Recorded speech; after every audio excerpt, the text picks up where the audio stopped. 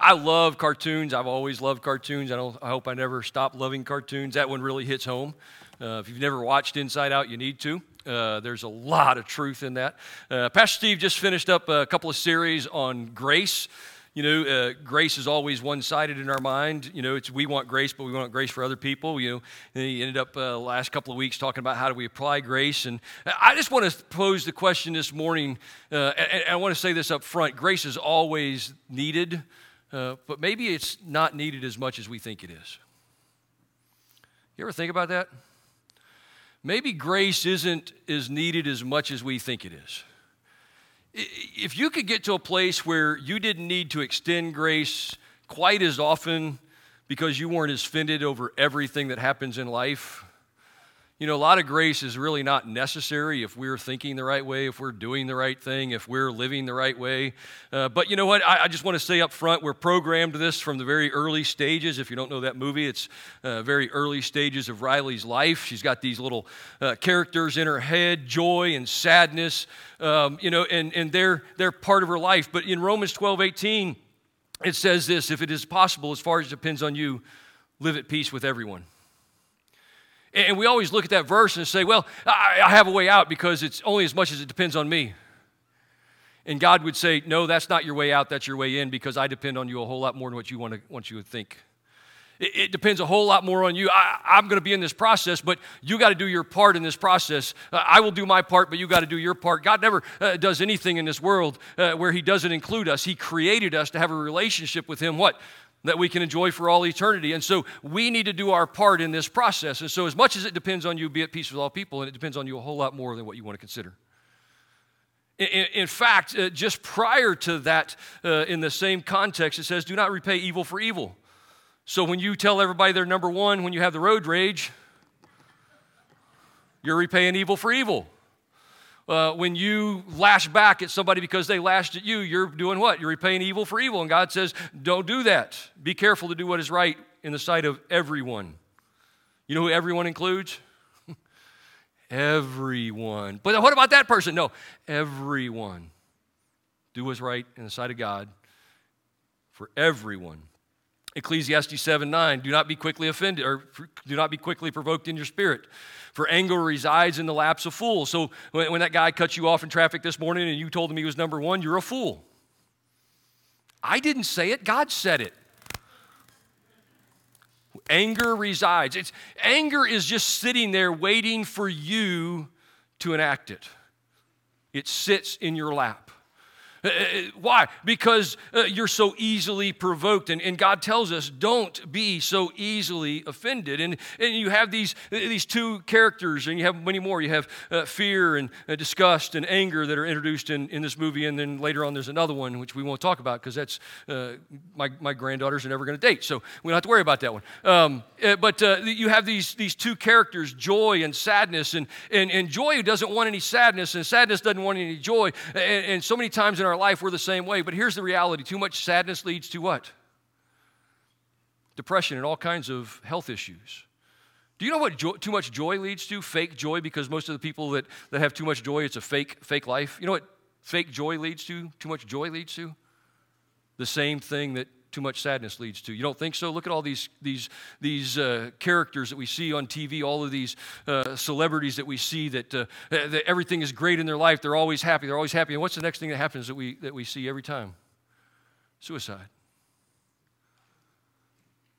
You see, when you surround yourself and you live these fake lives where you don't have balance between joy and sadness, they're both necessary. Too much adventure and not enough fear, you're going to end up in the ER all the time. Too much curiosity and not enough disgust, you're going to end up in the ER all the time, right? I just have in my mind, I didn't grow up out here in the coast, and we didn't have all these things. I just want to know who thought it was a good idea to open up this mussel or this clam or this oyster and go, ooh, that looks good.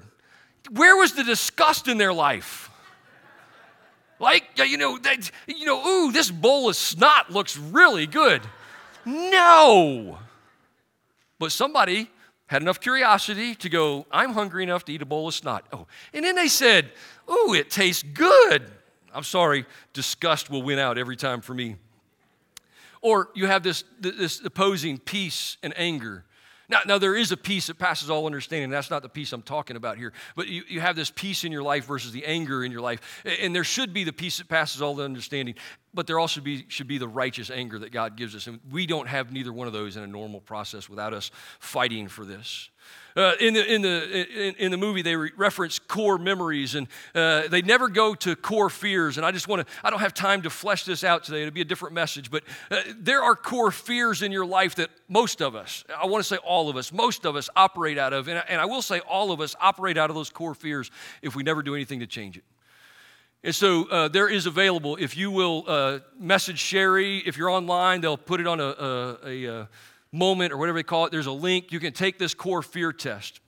And as we grow up, we develop fears in our life. Some fears are healthy. Most fears that where we fear are not. We develop these core fears. Let me just give you a quick example of what I'm talking about here.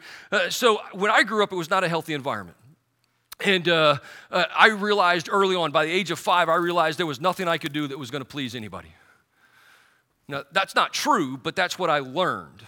And that's what I began to believe, and that's what became to be a core belief of mine, is there was nothing I could do to please anybody. Out of that became this core fear that I was an abject failure. I wasn't just going to fail at stuff. I was an abject failure. And so that became a core fear of mine. I have a couple others, so do you. But out of that abject failure mode, out of that core fear of being an abject failure, I began to develop my psyche. I wanted to please everybody, so I became a people pleaser. I became a perfectionist. Anybody know any perfectionists? Nothing they do is perfect. Just a little hint. Nothing we do is perfect. But if I can't do it perfectly and I'm a perfectionist and I'm fearing failure, being an abject failure, then I'm going to portray that on you. You know how that comes out? Nothing you do will be right. So I operate out of my core fear of being an abject failure. If nothing I can do is right, then nothing you can do is right, and life is a living, yeah, you know the rest of it. That's core fears. I don't have time to flesh that out, but take that core fear test. If you got questions about it, just hit me up. We'll talk about it because it will literally change things that happen in your life. And so what I want to talk about is God doesn't leave us there. God has promised to change us, to transform us. And one of the things that he wants to transform us is the way that we think. We don't have to think like the little cartoon. How many of us relate to that cartoon? Yeah, me too. I relate to that on a daily basis, but you don't have to stay there. He says in Romans 12:1, he says, therefore, and I don't have time to flesh this out either, but the first 11 chapters of Romans, Paul begins to build this idea, this process that we are all, Jews and Gentiles alike, those who have the law, those who don't have the law. We are all part of God's children. We can all be a part of his family. We have all been forgiven. There is a place for us. We can all have a loving relationship with him that lasts for all eternity. Therefore, he says in chapter 12, I urge you, brothers and sisters, in view of God's mercy, to offer your bodies as a living sacrifice, holy and pleasing to God. This is your true and proper worship. This is the least you can do. Do not conform to the pattern of this world, but be transformed by the renewing of your mind. And so how do we become a living sacrifice? Well, we change the way we think. That word mercy is up there is based on the first 11 chapters. He builds this case that God has mercy on everybody. He has mercy on you. He has mercy on me. What does it mean to have mercy? He doesn't give us what we deserve. That's what mercy is. We don't get what we deserve. How many deserve? How many have ever sped? So what do you deserve? Speeding ticket. Right? How many have ever cut somebody off in traffic? What do you deserve?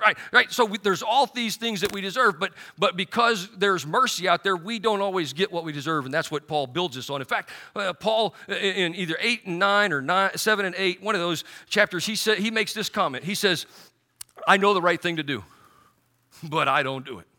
Can you relate? I know the things I shouldn't do, but those are the things I keep doing. Can you relate?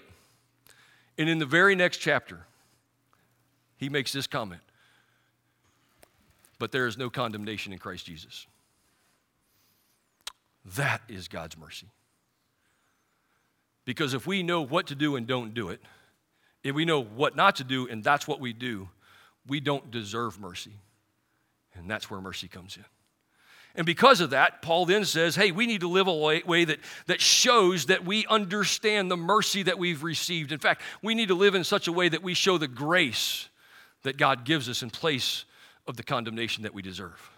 That's what he says. And so he says, how do you do that? You do that by transforming or renewing or changing the way you think. And then he makes this comment, and I want to add something to it. He says, then and only then will you be able to test and approve what God's will is. How many want to know what God's will is for your life? Change the way you think. It's that simple, and it's that difficult. It's that simple, and it's that difficult. If you want to know God's will, then think the way that God designed you to think, not the way you're programmed to think. Because from the very early stages of your life, you have been programmed to think and do certain things. Whether it was intentional or unintentional, doesn't matter. We've all been programmed. And most of our programming is jacked up because the programmer who programmed us didn't know what he was doing. The programmer who really programmed us knew exactly what he's doing, and now he wants to reprogram you to change the way you think. That is the reality. So how do we do this? It's very simple to talk about. James 1:19, everyone should be quick to listen. How hard is that? Especially when you're in the heat of the moment. How hard is it to be quick to listen when somebody does something? In fact, I've been working this for 17 years. I've been actively pursuing and working what I'm going to talk to you about this morning since the age of 40. I'm almost 57, and last week I jacked it up. Right, Pastor Mike? I'll just be honest. I jacked it up. I was not quick to listen, and I was not slow to speak. And I came in here to sit down, and God said, get your out of here and go make it right. And I got up, and I went and found Pastor Mike and made it right. You know? Now, 17 years ago, I'd have told Mike what I thought. I'd have said some other things to Pastor Mike. I'd have walked away from there. I'd have put my head on a pillow, and I'd have went to sleep. You want to know why? Because I didn't think I was wrong.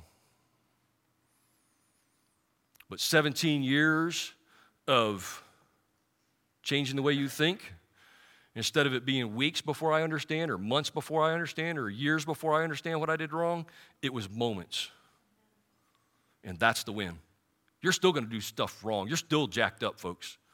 And you're still going to make poor choices. And you're still going to go back to the way you were taught to think. I'm not going to get into the reasons why, but that's just going to happen. The difference is you realize it a whole lot quicker. And when you realize it a whole lot quicker, you need to go take care of it a whole lot quicker. So anyway, quick to listen, slow to speak, slow to become angry, because human anger will never produce the righteousness that God desires. So I'm going to give you 3 things real quick, 3 things, and then 8 more things. Good pastor. Anybody can change. Not everybody will change. Let me say that again. Anybody can change. Not everybody will change. It is your choice. You're either going to engage in this process or you're going to look at me and say, you're stupid, you don't know what you're talking about, and I'm not going to do a thing you say. But I'm telling you, I'm like a reformed smoker. I'll be all over you with this. You ever ran across a reformed smoker? They'll do everything, include to take the cigarette out of your mouth and break up the pack and destroy the carton, and they don't care how much it costs. I'm going to love you in the process, but I'm telling you, you can change. Here's the first thing. It's going to take time. Been at it 17 years, still ain't got it right. Got it better, still ain't got it right. You didn't get here yesterday, and you're not getting out of here tomorrow. You were programmed to think the way that you think. You were programmed in your childhood environment. I was programmed to think nothing I could do would ever be good enough. So I became a abject fear failure. That's who I think I was. I don't think that anymore. But you're programmed early in life to think certain things. Oh, life is just terrible. I just like the rain because it fills my boots and runs down my back. You relate? You've been programmed to think that. You know. All right, so I'm going to get off on another thing. You know you've been programmed to clean your plate even if you're not hungry? Shame on us parents. Time takes time. Honesty. You have to be honest with one person. You. There's coming a time where you're going to face the mirror, and you're either going to admit you're jacked up or you're going to continue to live your lie. But that time's coming. I hope for some people this morning that's that time where you realize I've got to be honest with myself. The way I think is not good. The way I think is not healthy. The way I think is not productive. The way I think is not beneficial. The way I think is nothing good is going to come out of the way I think. You have to be honest with yourself because you're going to lie to yourself. When you start this process, just admit you're going to lie to yourself in the early stages of this process because right now you think you haven't done anything wrong. I'm here to tell you when you look in that mirror, you've done everything wrong. Because here's the reality. Nobody makes you frustrated. Nobody makes you angry. Nobody makes you mad. Nobody makes you anything.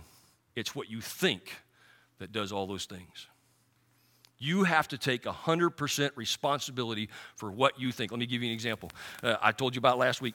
I'm a firm believer at what I prepare, God's going to test me on, and so I've been preparing this message for several weeks. Mike just got the wrong end of the thing last week, and so this week I went to Jersey Mike's. I took my wife and her dad to the doctor's appointment, and I dropped them off. I was just going to run down the street, get some lunch for us, come back.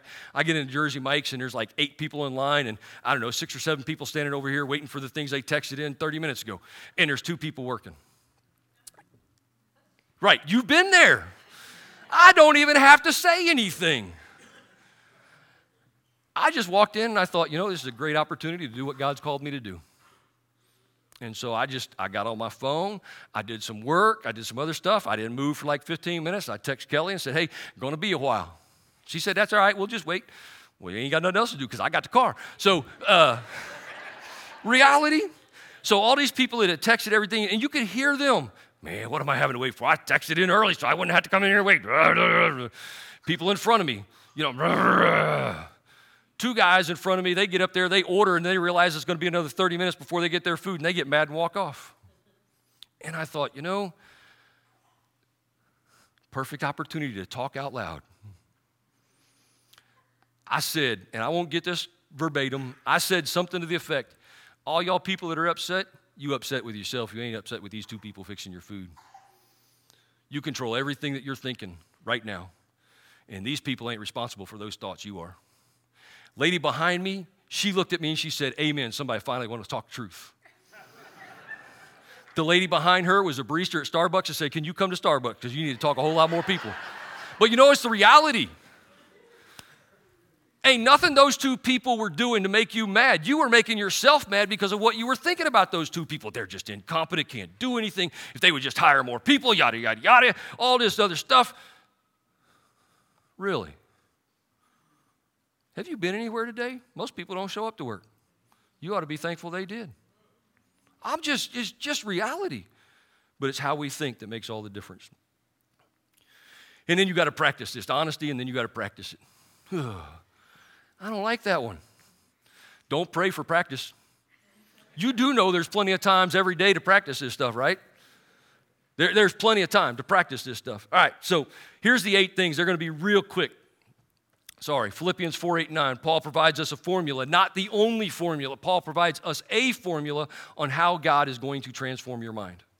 It's not the only way. It is a way. So there's 8 things that Paul says in Philippians 4, 8, and then he bases this on his own life. So Philippians 4:8, whatever is true, whatever is noble, whatever is right, whatever is pure, whatever is lovely, whatever is admirable.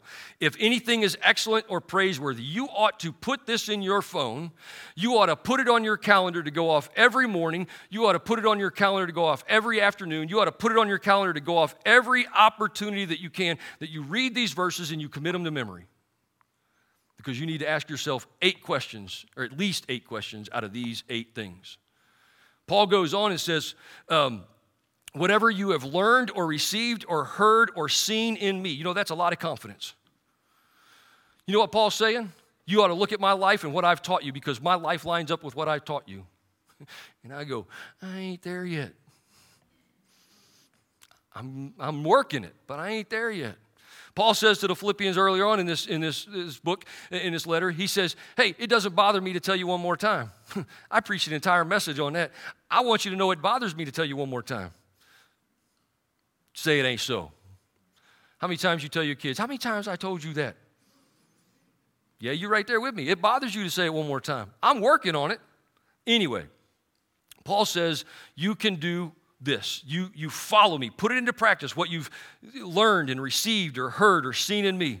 And then he says this, and then the God of peace will be with you. You want peace in your life? You think on these things. You know why you don't have peace in your life? Because you think on other things. It's just reality.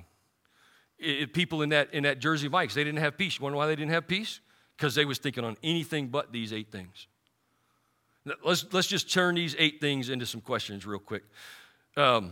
Is it true? Think about the last time you had a frustrating event, last time that you had an argument, or last time you were cut off in traffic, or last time whatever. The last frustrating, angry moment in your life, what did you think? And was it true? Those people in that Jersey Mike's, things are going through their head. These people are incompetent. Was that true? No, that guy that was cutting meat, I was shocked he wasn't cutting his fingers off. He was cutting so fast. So he definitely wasn't incompetent. I mean, that guy, he had 12 sandwiches going all at once, just da-da-da-da-da-da. That girl, the third girl finally showed up. They just had a bunch of people that called out. Third girl finally showed up, and she was struggling to keep the sandwich in front of her going because he had so many sandwiches lined up. It wasn't an incompetent thing, but there was a lot of people, I guarantee you, they were thinking these people are incompetent. These people don't care. These people. And so what was your thought process? Oh, she meant to hurt me. Really? Your wife of 30 years meant to hurt you? Your childhood sweetheart meant to hurt you? Really? The husband that you have that goes out and works every day and sacrifices for you, he really meant to do that? Really? Is it true? Now, here's where the lies start. You're going to tell yourself, yes, it's true. I don't think bad things.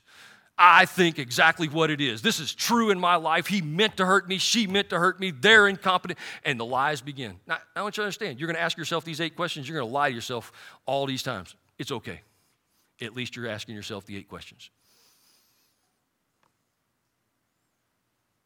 Just accept that you're going to have to work this process. It's going to take time, and it's going to take honesty.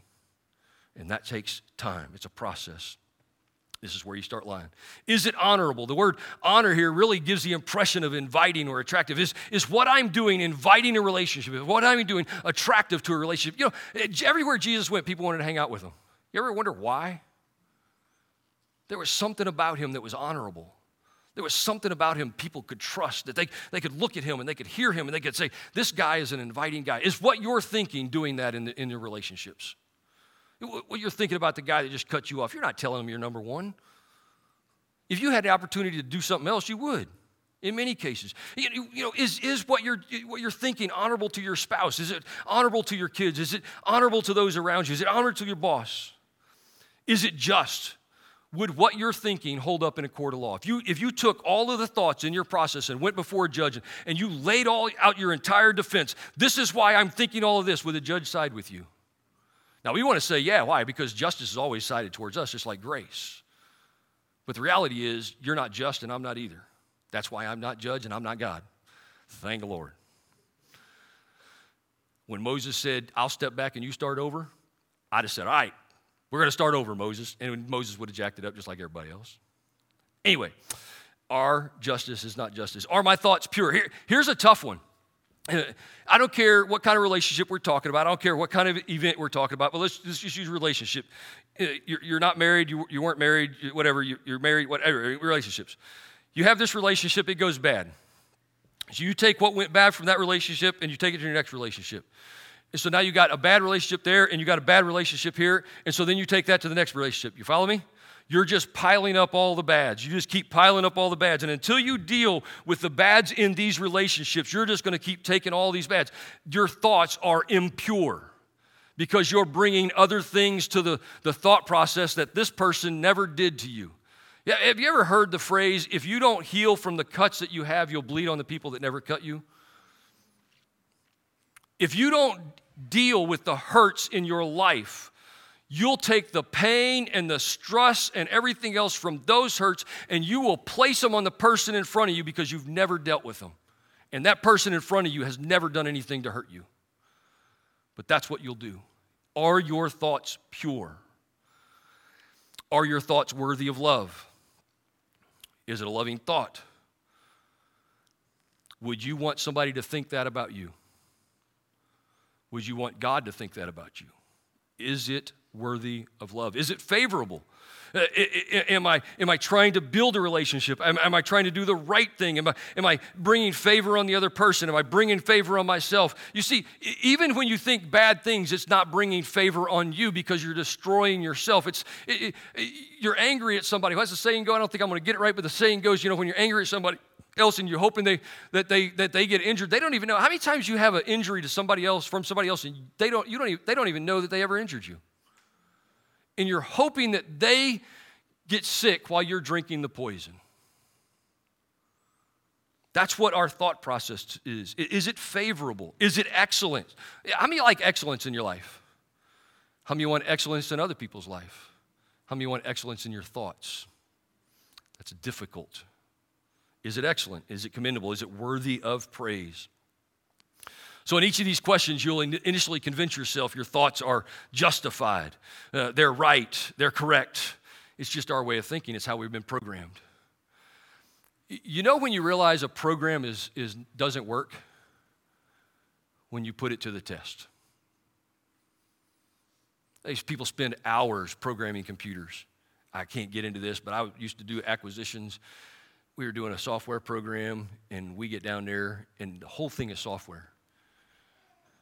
And we get down there and they go, we got a virus. I said, how'd you get a virus? We didn't have any virus protection. You're a software contractor. You program stuff, and you have no defense against it. But how many of our lives are just like that? We just go with a program that we've been instilled with all of our life, and God says, you don't know how to think right. Let me give you a new way to think. If nothing else out of this, here's what I want from you. Will you slow down before you make a choice? Here's how it's going to happen. I hope here's how it's going to happen. I hope it's better than this, but here's my hope. Something's going to happen. I'm telling you, you get tested on what God's teaching you. Something's going to happen in the next day or two. You're going to respond like you always responded because that's how you think right now. You may go 2 days, 3 days, a week, and then I want this ugly mug to show up in your face. And I want you to hear me say, ask the 8 questions. But it's already passed. I don't care. It's got to start somewhere. Ask the 8 questions. Is what I was thinking true? Was it honorable? Was it just? Was it commendable? Was it worthy of praise? Ask the 8 questions. You want to know why I want you to ask that? Because that's the win. Because you're changing what you're doing based on what you're thinking. Eventually, you'll only ask one question. Is what I'm thinking true? I've been at it 17 years. I'm not there yet. Close, but I'm not there yet. And when you change what you're thinking, you'll change every action of your life. That's what God tells us. That's what God promises us. You want to know God's will? You want to do God's will? Think the way that God thinks. Father, we love you and we praise you. We thank you for your grace and your mercy. We thank you that you love us so much that you're not a God of a chance, but you're a God of continual chances. That your mercies aren't limited. That you, like Paul would say, I know what to do, but I don't do it. I know what not to do, but I keep doing it. But in Christ Jesus, there is no condemnation. And because there's no condemnation, God, I want more than anything to change the way I think. I know what I've done in the past. I know what I deserve. But more than anything, Father, I want to change the way I think so that I can show others that a relationship with you that we can enjoy for all eternity is the only thing that this life should be about. So, Father, we give you praise this morning. In Christ's name, amen.